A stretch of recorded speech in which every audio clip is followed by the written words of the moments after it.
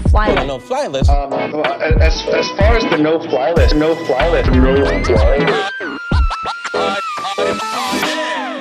If you're on that list. The most problematic thing is that Anyone can be under the investigation of the FBI. And I know that something really good is going to come out of all of this.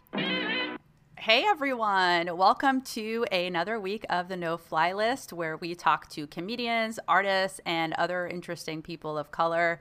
I'm Athir. I'm a mama. And today we had a really awesome guest. He was an architect turned musician turned comedian and somehow brilliant in all of those things. We had Kheirs on, and this was recorded, full disclosure, another quarantine in the midst of quarantine when he had just gone to New Zealand. Yeah, and at the time, New Zealand was doing, and still is doing, incredibly well. But what was so interesting was that, like, Mo talks about how racist, like, where he is and, like, how racist his upbringing was in New Zealand and how he, like, wanted to be in New York. Yeah, can you imagine being Black, Arab, and Muslim and in a place, like, all the way across the end of the world where nobody is? And I was kind of like, oh, New Zealand, that sounds fun and cool and exotic. And I, you know, because of the big terrorist attack that happened a few months ago or last year, oh my God. Yeah, now, the way they handled it was really good. Like the way their prime minister handled also COVID, you would think that they are more progressive. And, you know, I don't want to overgeneralize. I don't really know what the situation is, but I honestly had no context of what life in New Zealand is like for a person of color. I never even thought about it. Yeah, I was actually, like, kind of shocked, especially some of the things that Mo, like, talks about, like, with some of his bullies. And even now when he was just like, I'm sometimes, like, the only person of color in, like, certain areas. And I, like, forget, especially living in New York City, I forget what that's like to be absolutely around only white people. I, like, grew up with a lot of white people, but I forget, like, in other countries, it's so different. I know. I just assume everyone outside of the U.S. is way more progressive than we are. And somehow I'm like, oh, yeah, New Zealand doesn't have racism. I mean, even though obviously every place there are racist people, but I just would have thought that they were more progressive. And he was like, no, I hate it here. I want to get out. It's like, it must be really bad if he wants to escape the one place on earth that there's no COVID to come back to New York.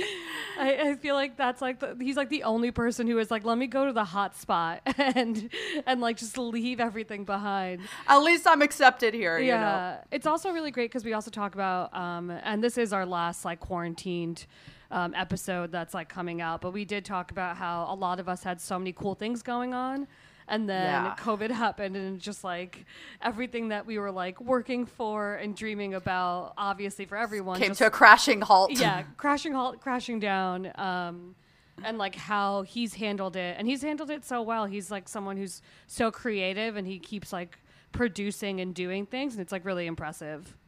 Oh, yeah. He's not waiting around for anybody to get stuff done. And I love what he was talking about with, you know, when he studied architecture, how he still applies a lot of the skills, the business skills and the thinking skills and the critical analytical things that he had to study, how he can apply that to business in music and in comedy. Yeah, I know.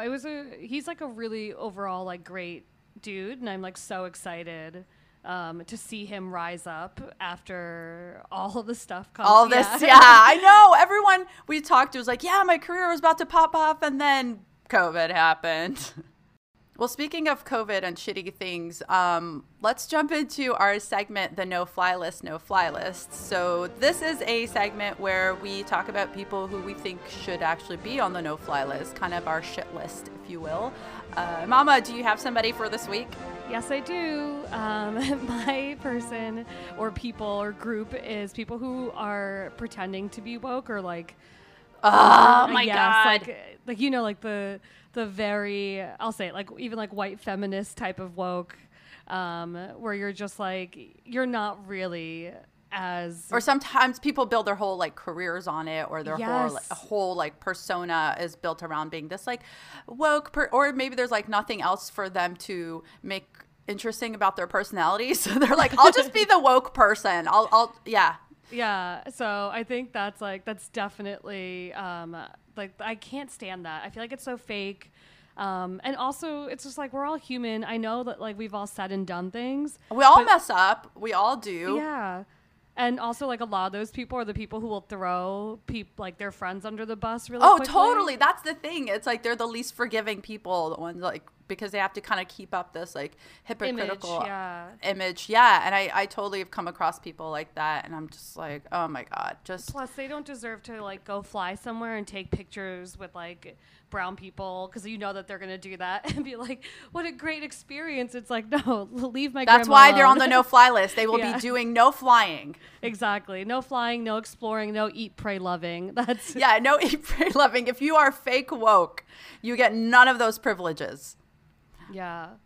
But yeah. And I hope that Mo gets to fly back. He was really just like, poor guy got stuck in New Zealand and is desperately trying to come back to the U.S. So I guess technically he is both literally and figuratively on the no-fly list, but not in a shitless way. We love Mo. No, and we're so excited for, I honestly cannot wait to see him like just like blow up in like the entertainment industry. Yeah. I feel like this is such a good episode to like go back and just be like, wow, he has a great work ethic. These are the things that he's doing. Definitely. And you guys should check out his music and his comedy. He has such an interesting story. So I hope you enjoy this episode. Welcome, Mo Khair! That was big energy. It's morning where you are, right? It's like it's 10 a.m. Oh my God. Well, yeah. So you're in New Zealand. Yeah, I'm in New Zealand, and we just got out of quarantine over here, so everyone's kind of free to leave and live life almost normally.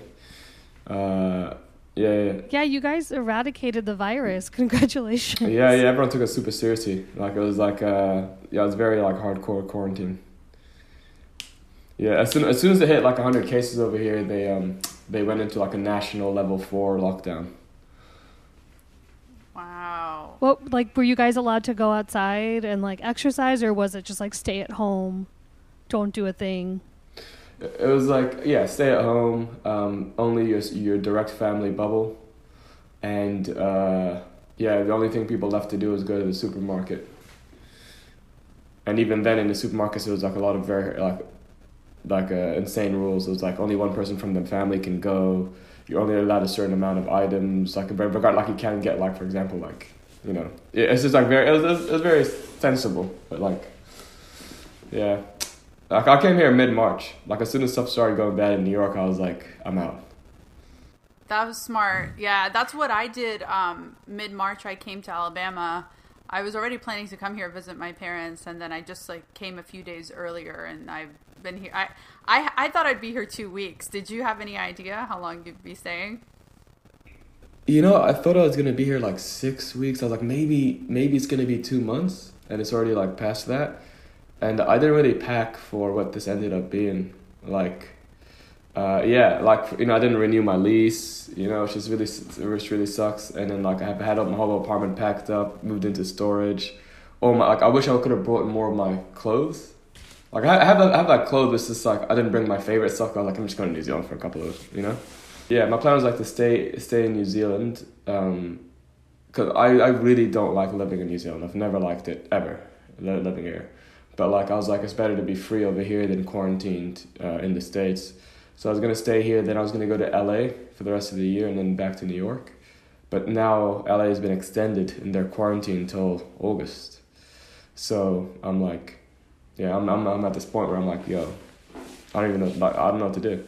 So I mean, one of the things I was trying to think about doing over here is like, especially when the comedy club opens up, the classic comedy bar is like a really dope club, and you know.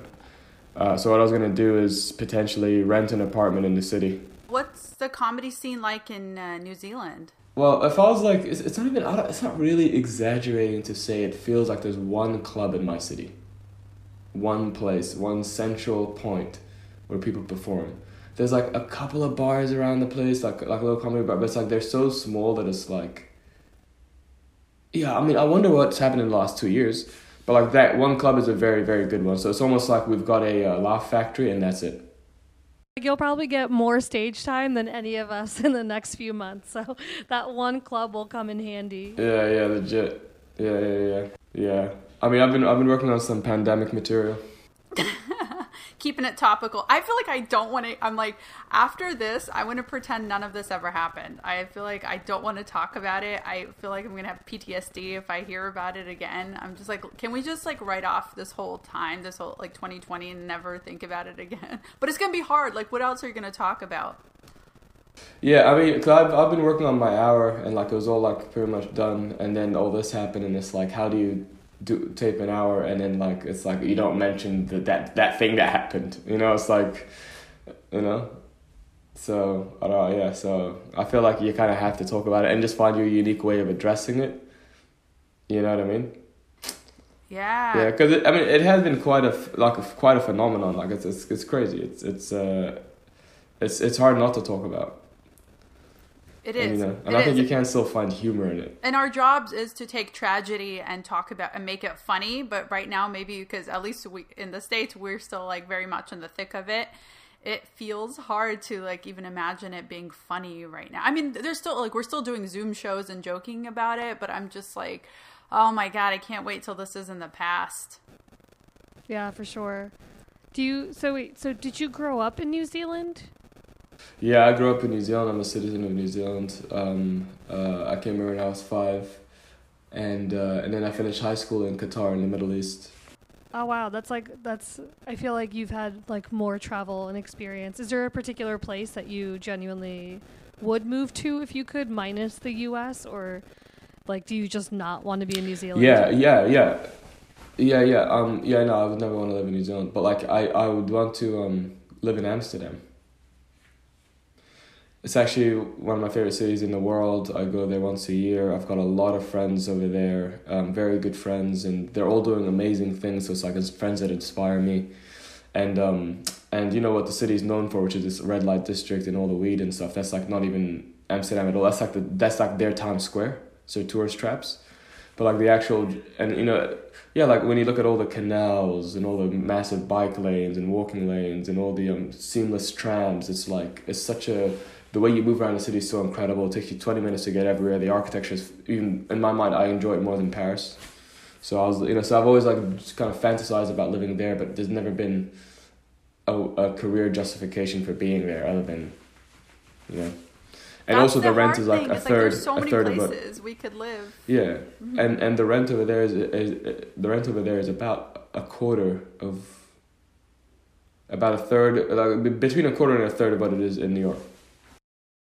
And like way more fun too. I feel like maybe you could shoot a movie one day in Amsterdam. That's like your excuse to like move there for a few months and just like chill. Yeah. That's like how I approach everything. If it's like I really want to travel somewhere or like live somewhere temporarily, in my mind I'm like, all right, if I ever write something cool enough, I'm going to make sure it takes place. Just make it set in Amsterdam. So Mo, before you did comedy, you were traveling a lot, right, with music, right? You were in a band, and then are you still doing music now, or just doing comedy? I'm doing music on more of the corporate side. Like today, I part own like a Pickup Music, which is like a music media company that kind of monetizes off of a subscription model, and but I'm not part of the daily operations anymore. But like through that, I kind of like got really interested in the idea of developing artists, because like I'd experienced being signed to numerous major labels, seeing how things operate on the inside, and during the time of like, as being a marketing director and working in, within, different spheres, I learned, built a lot of relationships with blogs and the ability to, I guess, get artists out there. And so then I basically partnered up with a friend of mine, or a mentor of mine, Nigel Mack, who's legendary VP of A&R. He's a guy like this discovered Kid Cudi and wow. Develop drum, and he's a really amazing guy. So we partnered up to start developing a couple of artists, and so like on the music side, it's kind of become more about supporting talent, and dispersing valuable content. My experience, but it's originally what brought me to America. It's how I got my O1 visa, my artist visa, is that I came and I signed to Columbia Records and Sony ATV. and eventually UMPG for publishing. Yeah. So it was very cool. So I got to like travel around doing music, but like no. I'm not working on too much music nowadays, but I'm open to it, you know. Yeah, I remember when I met you. First of all, that's so cool, and to have like two talents of like music and comedy, it's hard enough to establish yourself in one. And I remember when I met you and we listened to your music, it was dope. And you were like, I don't want to do music anymore. I just want to do comedy. And I'm like, but it's so good. How can you stop? And what was that shift of like? Yeah. Well, I think the best way to describe it is to say, for me, it's not necessarily about the what you're creating. It's about like I've always enjoyed the process of creating things. You know, because originally I studied architecture at university, and that's what I specialized in. And it was during that, you know, period of time during my studies that I realized that architecture school wasn't really teaching me about architecture. It was teaching me about marketing. Yeah, you know, because you learn how to detail when you work in an architecture firm. You don't learn that, you know, from actually studying architecture. What you do learn is how to think conceptually, how to execute your thoughts into a design proposition, and then how to sell that proposition and articulate it well and sell it within 3 minutes to a tutor that probably doesn't like you. And so you're taught how to think conceptually, how to think conceptually, execute, and sell. And so that's kind of when I decided, you know, I've always wanted to do stand-up, but I think that I could apply these same principles to stand-up because, you know, even if you look at industrial design, which is the design of objects, you know, phones, furniture, like, you know, you take ideas that exist, you put your own twist on them, and you present them to an audience. To a marketplace. The only reason the marketplace, you know, purchases your item is because they use it. So, you know, they buy the iPhone because I've always used mobile phones. Whereas in stand-up comedy, you take ideas that exist, you put your own twist on it, and you present it to the audience. And so the only reason the audience ever laughs is because they relate to it. So, you know, at the end of it all, it's like basically the same approach to creation is applied to every single industry. In my mind, like stand-up, design, you know, music. And so for me, it's like no matter what, I was going to enjoy that process of creating, regardless of what I was creating. But when it came to stand-up, it was just like, it felt more like instinctive and natural. And also like you're doing it by yourself. Whereas like in music, like I was always within a band, I didn't know how to produce, and I never had the motivation or the urge to do it on my own. And that was a bit of an indicator for me. But I still love doing it, you know? In the same way someone loves playing basketball, you know, even if they're not in the NBA. Like, I think I'll still, you know, but, yeah. And for some reason, I feel, like, shockingly, I felt a lot more vulnerable on stage doing music than I did doing stand-up. Like, stand-up wasn't as scary, even though it's like, where, you know, like, you would think it's more nerve-wracking. Yeah, because music is like, yeah, I don't know, like, it's just a personal thing. I've always felt like you were more naked on stage doing music. I think it's because a lot of the music that we were making was very dark. Like, I just instinctively made very dark stuff. I'm like, you know, I'm sad, you know, like that to like a trap beat. And it's like, and so when you're performing that live, you're not going to be like smiling like, I'm sad. It's like, I was always like putting on like an act of like being, you know, it's like, we didn't have any front lighting. It was all backlit. It was all kind of silhouettes and sadness and kind of, and so suddenly it's just kind of like, you know, it's like, you're kind of like, you're, you know, so in a sense you're being more vulnerable on stage. But like stand-up is like, you know, but stand-up is kind of similar, and it's only kind of moved towards that for me in the last year, you know, with the hour that I wrote called Muhammad's Green Card Special, where it's like, it's a bit more a bit more like emotional and personal stories and so on, but like, music's definitely more like, it's more of a tense undertaking. I was going to say, I saw your special. You let me open for you at Caveat, which was really cool and really fun. And I'm wondering, how's that story evolving now? Are you including the pandemic as part of your hour? Or are you just leaving that as something? No, yeah. So I made the decision to definitely include it. And it's very easy to include in the hour because, you know, when this pandemic came along, I kind of like fled America, which was not ready for anything of the sort, to come to New Zealand, which was. And in doing so, you know, things just kept getting worse in the States. And like, I kind of like suddenly feel like trapped in New Zealand. And it's like everything that didn't want to happen. It's like, I never wanted to live in New Zealand. I never wanted to come back here for this length of time. I'd already found my new home. In fact, I'd written a whole hour special with the purpose of unlocking a green card for myself by amassing enough press and clout to do so. And so to be back is almost like kind of like not my worst nightmare, but it was like almost like poetic in a sense, because like here I am realizing why I don't want to come back here, and suddenly the hour is even more important. Yeah, and even things like losing the apartment, that's another like kind of something like I don't feel like I have a foundation there right now, and you know, so it's it's not difficult to add into the hour, and I think there's a lot of humorous things about the pandemic, I think, still, yeah, you know, that are worth talking about. Like I had a lot of funny moments, like I booked a ticket to LA for June 3rd, which was then cancelled by the airline due to banning international travel from Australia, because I was making a stop over there. And so I called them up. I waited on the line for like an hour, which was so frustrating. And then they eventually got on, and I was like, you know, I said what the situation was, and the lady was like, hey, look, there's two options. Number one is you should have been on the flight 2 weeks ago. And I was like, it's not really an option. It's past. It's not, you know, like, it's just like... Option one, time travel. Yeah, option one, orb backwards in time. And then she was like, and the second option is to call the embassy, is to call the American embassy in New Zealand and to tell them that you are trapped, that you're a resident of America and you're trapped in New Zealand and you need emergency travel. You know, she was like, that's worked in the past. This worked last month. And so I was like, okay, cool. So I called up the embassy to kind of like, and it wasn't a long wait because not many people trying to go to America right now, obviously. And the person picks up, and I explain my situation. I'm like, hey, you know, like I live in America, and you know my work's over there, my life's over there, and I want to get back over there. And right now my flight got cancelled, and I can't stay here. I can't work over here. And I start pleading my case, and I'm talking to this American person on the other line, and the person's like, wait a minute, so you're telling me, so are you a citizen of America? I was like, no, I'm not a citizen. And then they're like, okay, but you have a work visa or something? I was like, yeah. And then they're like, but you're a citizen of New Zealand. Yeah. And the person's like, and you're saying that you're trapped in New Zealand. And he's like, the person just couldn't understand the logic behind feeling trapped in the safest place on earth.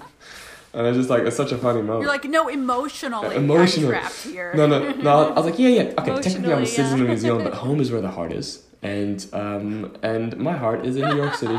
Okay? I was like, I bet if I was a doctor without, yeah, I was like, I bet if I was a doctor without borders, you know, like you'd let me travel. He's like, are you? I'm like, no. I mean, laughter is the best medicine, though. So there is that. That is a thing. People say. But so yeah, there's been like so I think there's still like things worth adding into it, but it's like you don't want it to be too messy. You know? Definitely. And I remember thinking it was such a cool concept, like that you want to try to get a green card through this particular hour, and everything. And I hope you still do. Yeah. I mean, everything was going so well before this pandemic because like I was taping this year, and I was and still am in talks to have it my hour join St. Anne's official season, which would make it not just an hour special but also an off-Broadway production with one of the best venues in New York. They're up there with BAM and and like in Dumbo, and a beautiful location, and working with their team. That's awesome. Like Susan talking with them and Sarah and like they're really excited about it, and then the pandemic hits, and it's like, well, for example, what St. Anne's is known for is bringing in incredible international acts into America, into New York, and with such harsh border restrictions, now they're wondering how can we do that. Like while my show would be easy for them to put on, it's like what does the rest of their season look like? And so it's like, so that gets affected. I was supposed to put out my first book with one of the best stores in the world, Dover Street Market, that I've dreamt of putting something in for the last decade. And it was coming out March 22nd. It's already printed, made in Germany, sent over. It's like my first comedic art book. I'm going to do an in-store talk and, and put it out in-store and online. And bam, the pandemic hits and everything gets pushed out, and so it's like, I feel like, it's really frustrating. But at the end of the day, it's like, what can you do? Everyone's going through it. Everyone's going through it, So the least we should be able to take out of all this bullshit is material. Yeah.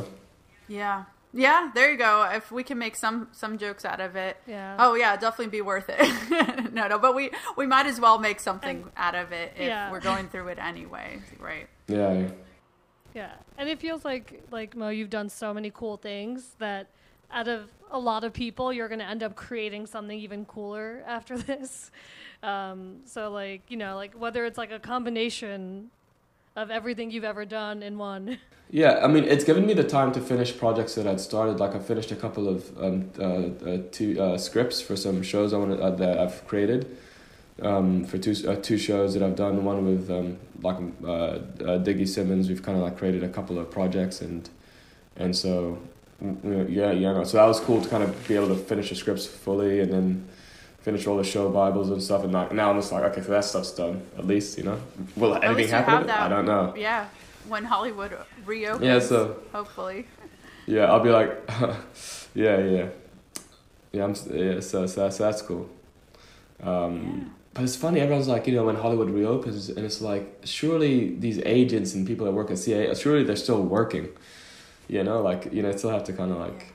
I was gonna say I think they are, because a lot of people that I know that I've talked to are still slowly in the works of getting certain things. So it's like, it's just people are just unsure when it's gonna happen, but they are like signing deals. Like one of my friends just got like a deal for one of her books.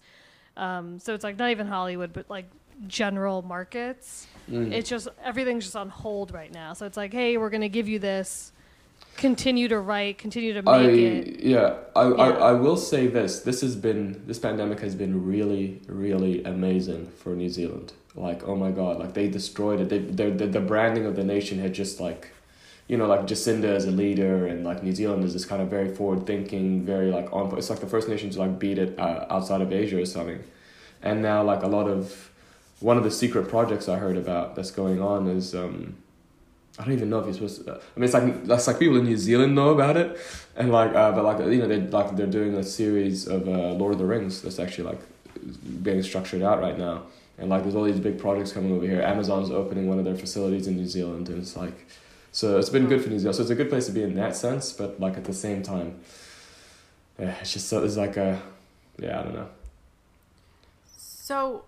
It's difficult. Like, what do you not like about living there? You're just naming all these awesome things. And like, how did you guys? How did your family end up there too? I'm curious about that. I mean, my dad is doing his PhD over here, and they also want us to be citizens of the country, you know, because you know I was born in Oman, but in the Middle East, as you know, when you're born somewhere, it doesn't mean you have a passport. So I had a Sudanese passport, but I was born in Oman, so in a sense, you're kind of like born an immigrant, but like. You know, so that was great. You know, it was great reasons why we came here, and you know, living here has done great things for us. The country's always lacked diversity, and is always, you know, a lot of people aren't very cultured and don't really understand the outside world. And so, you know, growing up here, I always felt like there's a lot of racism. You know, like it was very torturous from the age of like, you know, 7, 8 to like 12, 13. You know. Which is a huge chunk of your childhood, you know, being called nigger every day, being bullied, like I used to like love going. I used to love class because that was when the teacher was there and you felt safe. And whenever there was like an interval or lunchtime, I would like go out to the trees near the fields and like sit by myself. I was a little kid just sitting by myself under a tree because I didn't want to get bullied. You know, I'd make sure I had like a view of people that were coming my way. And so, like, it was like, that was my childhood in New Zealand, and because of that, I always hated it. I was like, these people are uncultured, they're like, you know, it's just a country at the end of the world that happens to be safe because no one wants to go there. It's like, it's kind of like the way I saw it.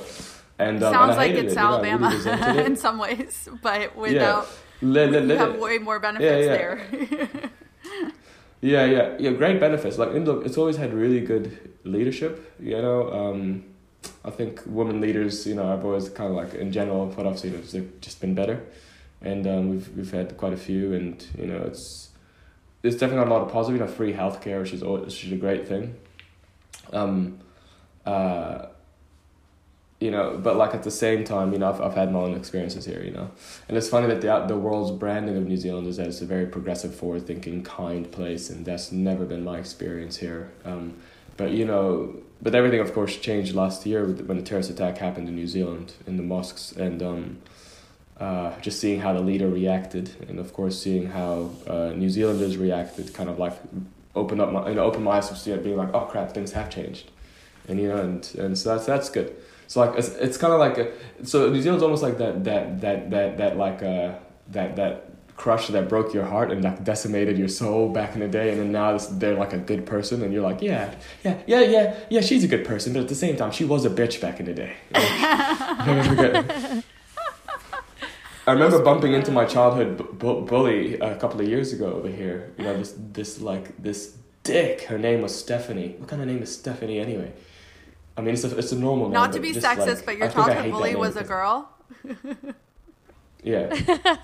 Yeah. So I was always progressive. You right now. This is not... I'm just twisting the knife at this point. I'm sorry, but you're like, that person was a dick. Her name was Stephanie. Not what I expected to hear. She came up with, and she was very clever though. She came up with like my nickname, which was Black Sheep, which is what they called me. And it was very clever because, for numerous reasons, you know, like obviously it was the fact that New Zealand's most famous for the amount of sheep that it has. It's got more sheep than people. Outside of that, also the fact that I was black and I was the odd one out. And so literally it was like the most sinister but like well-structured and thought-out nickname anyone like, could come this up is with. mean, and she but starts singing. Yeah, but point... Yeah. Point well taken. That was a clever nickname, at least. You gotta like, give I it like to my her. bully's writing skills, but... Yeah, and you saw it in my hour, but like she and you know she would actually sing. She'd be like ba ba black sheep, ba ba black sheep, and I'm saying like, like you know, it's my like God. That's horrifying. Yeah, she was horrible, and she bumped into me like a couple of years ago. We bumped into each other, and she genuinely like she's like, "Hey Ma, oh my God, how you doing? Oh, it's been such a long time," and I was just like, "How have you forgotten? Like, how are you even talking to me like this? Like because it didn't traumatize her White life. people forget everything. Yeah. No. Did you tell her anything? Did No, you I say didn't. something about it? In the show, in my hour, I say that I did, but in reality, I just said it in my head. Okay, Like, yeah. as soon as I saw her, I was like 9 years old again, sitting under that When tree. your hour comes out, you should send it to her. Specifically that clip Yeah. and just... Don't even And change just with the her message, name. "Diss you."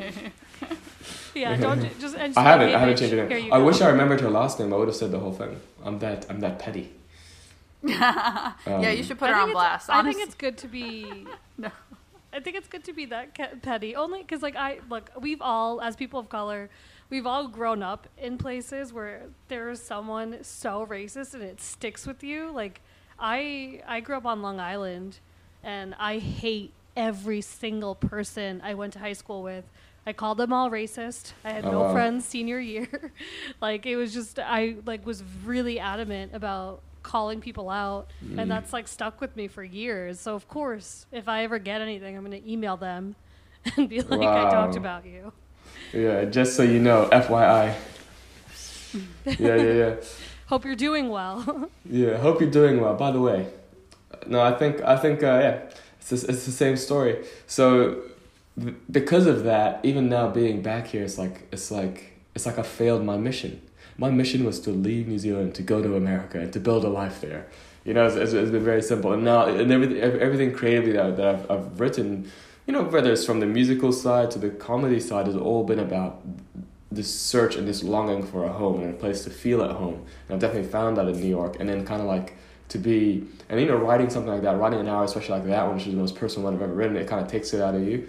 And then kind of to suddenly be like, bam, back in New Zealand, back in the family house, back in the suburbs, seeing Kiwis, and it's just like, I'm like, that, okay, you know?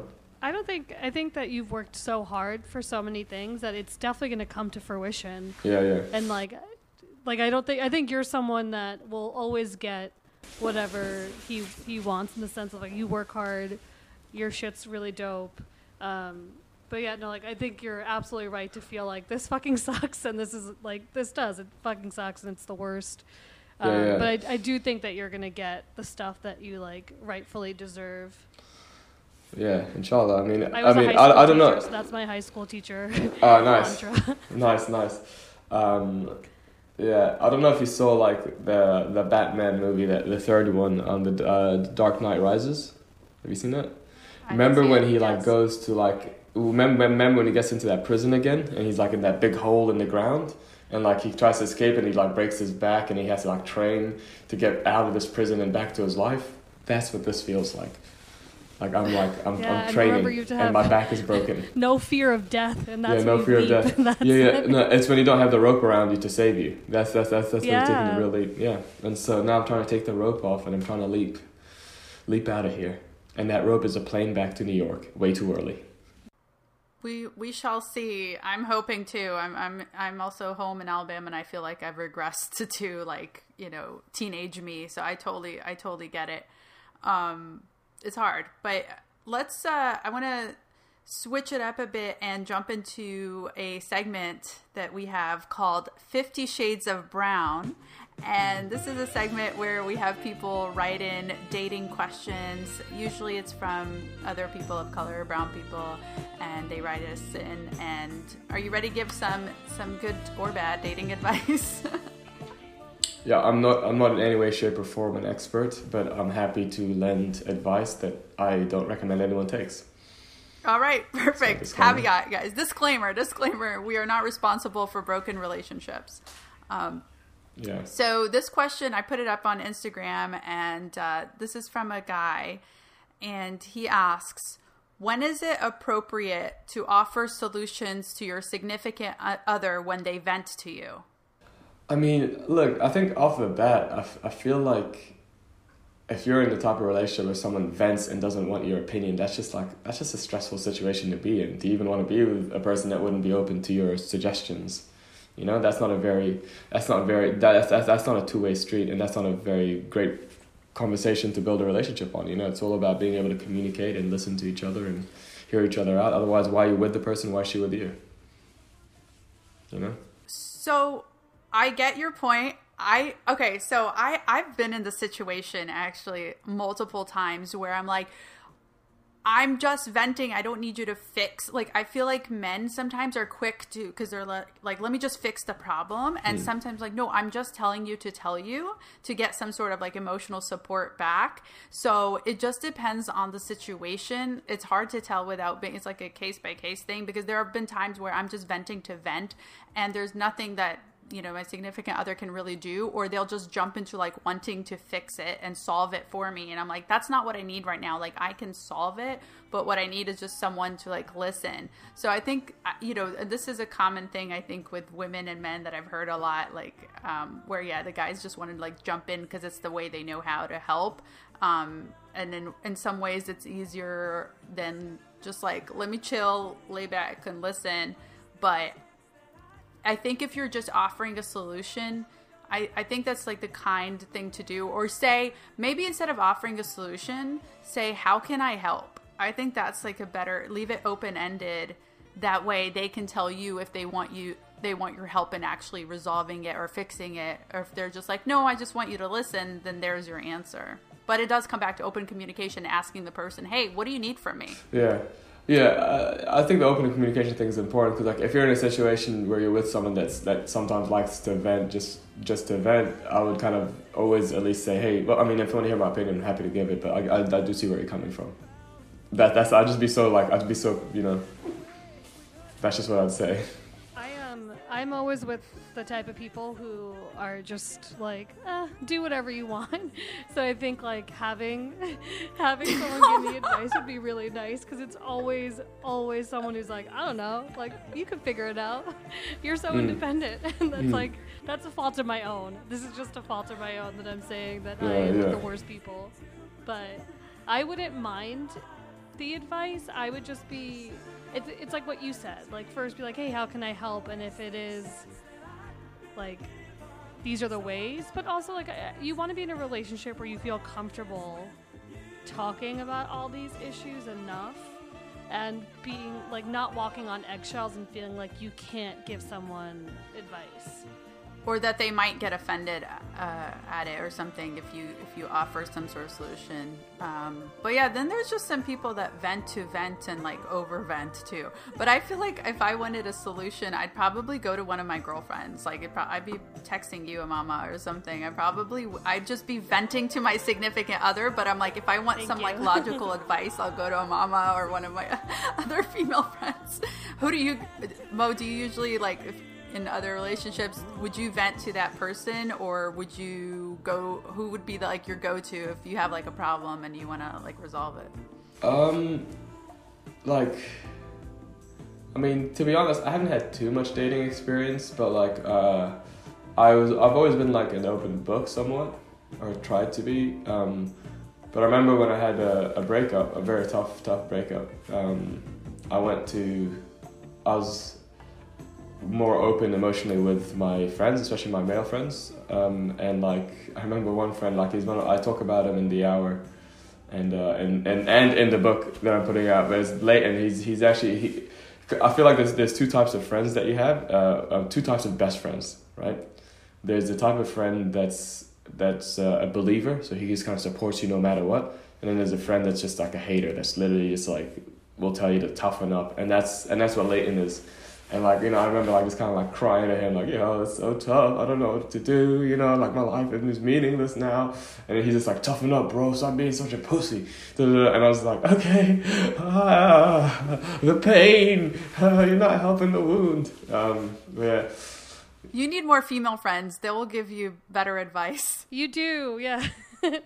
Except I think I sometimes can be, with my guy friends, I'm also like, you're being a little bitch, and then I'm reinforcing all of the terrible stereotypes, so I should stop.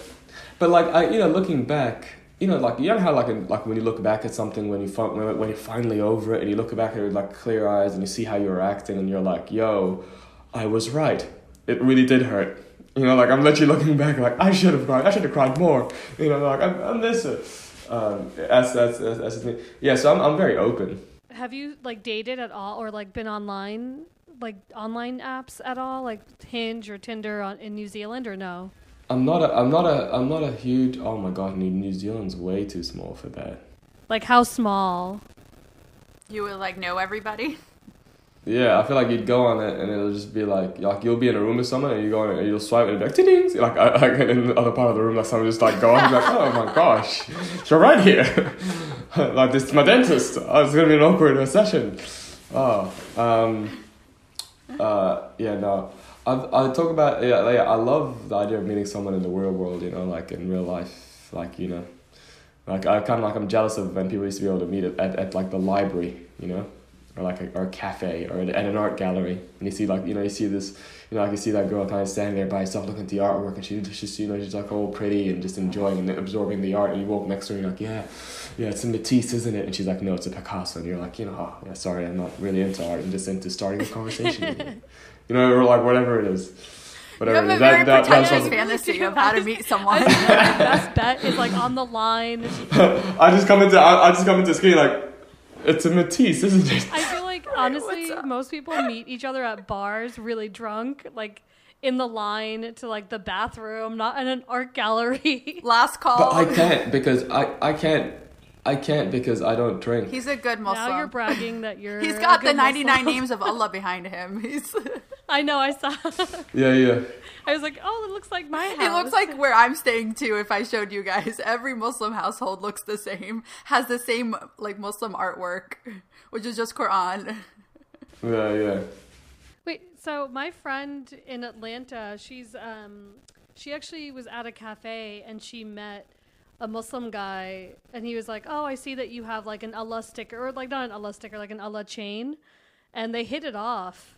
And then I think he was like cheating on her, so they hit it off, really like related in terms of like religion, and then she found out later that he's not as pious as he was saying. But in the grand scheme of things, you can meet someone at a cafe and it can be really cute. Her story was cute until the end part of that. Oh, before the pandemic, I actually met someone on the street in New York, and he was like a piano player. Remember? And I liked this story. And that's why I gave him my number, because I was like, this is a cute story. But it wasn't cute because I had just come out of therapy and I was in tears. I went to a crystal shop and bought a bracelet, and I come out and I'm still like trying to dry up my tears. And then this guy just stops me on the street. And normally I don't pay attention to anyone. And he's like, hey, can I say something to you? And I was like, yeah, what? And he's like, I just want to say that you're really attractive. And like, normally I ignore the person and like walk away, but I don't know, I was vulnerable, just got out of therapy, I was holding a crystal, I was like, all right, let's talk, let's see. And I ended up giving him my number. He asked me for coffee right then and there, but I was like, dude, I'm not in a good headspace right now. Here's my number. And then I decided right before the pandemic, I don't want to date anybody for a while. And then the pandemic happened. So here we are. God answered my prayers, or my parents' prayers.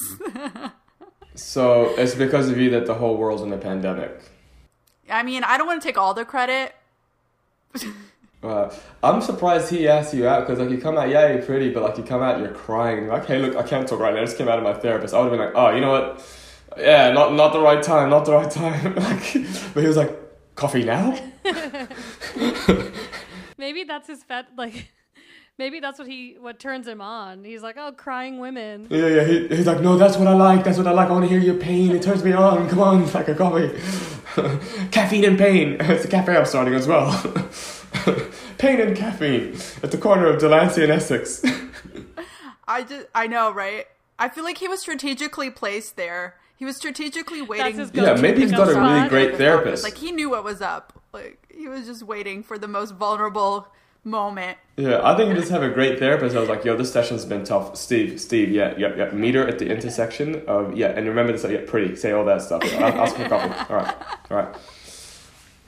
But I always wanted one of those New York moments, and I got one, but it wasn't, like, I wasn't that into him, and I was just like, nah, I don't really want to go out with this person, but it was a cute moment. But yeah, I think we sometimes get caught up in the story rather than like the actual relationship. Everyone I've met has been in person to some degree. Like, yeah, mostly in person, especially when I lived in Rhode Island, because it's like you would just go to a bar and that would be it. But I once met this guy at a club and he kept saying, like, I forgot what he was saying, but I was like, you know what? If you really want to talk to me, you'll follow me outside.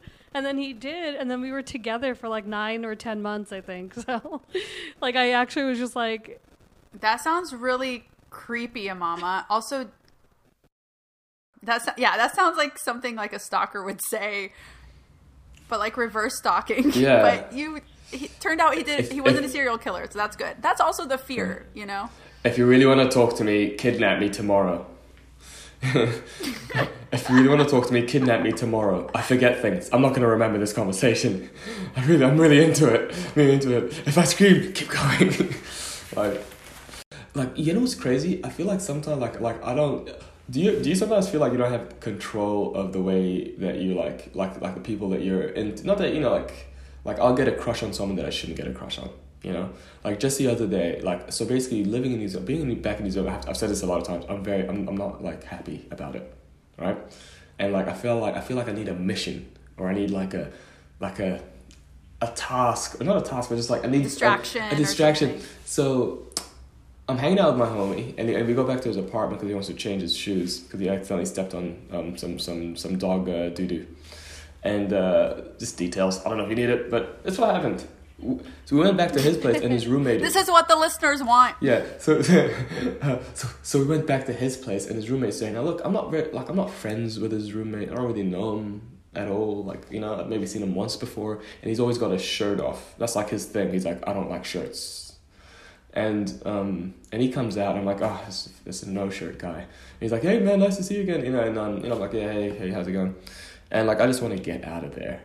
But then this guy's new girl comes out who he's been hanging out with out of his room, like they've just been together or whatever, and they're just hanging out, and this girl is just so beautiful. I'm like, wow, like, yeah, she's so beautiful. And then she comes and she's like, hey, and she was familiar with some of my work and stuff, and we start like talking, and she's like, she's really listening, and she looks like she actually cares, and this guy's like a bit of a dimwit, to be honest. You know, and like we're talking, and I'm just kind of like, wow, you know, and it just hits me. I'm like, I think that the only reason that you've got interest right now is because it seems like it's like the forbidden fruit, or like you need a mission of some sort. Like in my mind, I was like, does she really love him? I don't think she loves him. They just met. Is this bad? And like I'm like, don't think that way. So I'm trying to you know, stop my mind from sabotaging me. Is a short of it. Yeah. It's always like that. The forbidden fruit is definitely, something that's to be desired, but the chase it comes fun. out in different ways, I think. That's the other thing. I think like just the chase of it, and especially right now, I will obviously go after anyone, but I think like having that like feeling of like this could be a really fun... Write us in at No Fly List Pod. Yeah, you're telling people to call. Ask for a mama. I mean, you're telling guys to follow you outside, so I've come across so desperate in this podcast, but I'm not. I'm not that desperate at all. Maybe I am. Right now I am, so. Neither am I, for the record.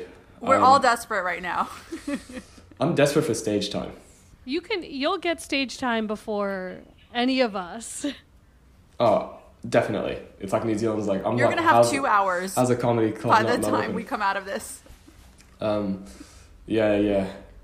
New Zealand audiences are tough though, because they're really bad at drinking. They've got a really bad, like, it's like they drink for liquid courage. New Zealanders, I feel like, yeah, like, that's why I don't like going into the city late at night, like the club scene or anything like that, because it's like people drink so much and they just get really wild, and like they say, they're like, you know, it's like the increase in racism on the street goes up tenfold, especially if you're walking with another black person. It's crazy. And I'm talking about people that like your average 18-year-old white male in New Zealand will say some wild shit at 1 a.m. But yeah, in the clubs, the heckling is crazy. The heckling's like real. It's like every time, it's gonna people like kind of like, you know, yelling stuff out, and yeah. So it's like, I feel like New Zealand's a good place to like train. No wonder you don't like it there. I hate it. No, yeah.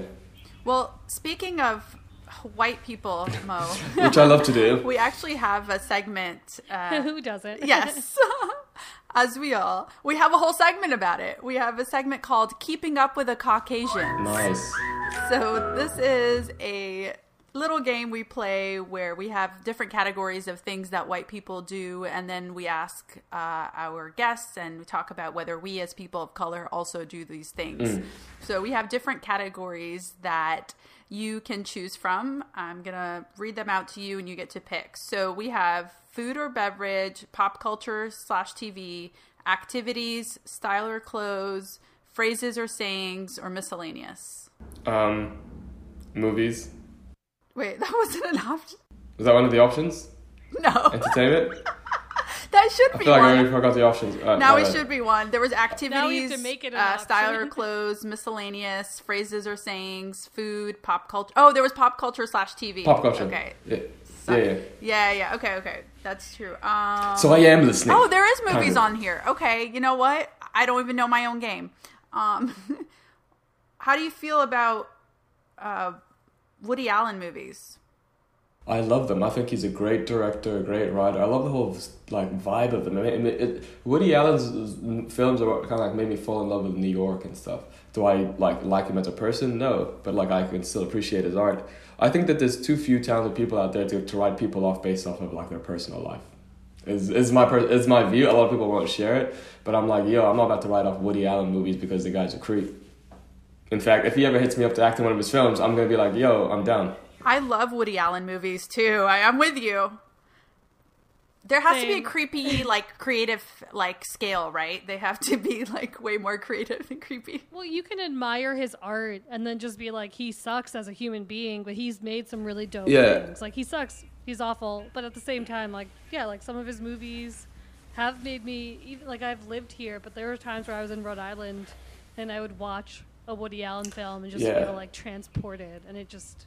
You know, it's nice. It's a nice feeling if someone can conjure. And I often wonder if like, we always talk about genius and, people that are geniuses. And I wonder if genius sometimes results in insanity as well, You always need a little bit of crazy to be an artist of that caliber. And, and so like, and there's so many geniuses I know of that do really weird shit, And so I'm wondering if maybe like what we don't know is that there's just some geniuses that are really good at hiding the shit that they do,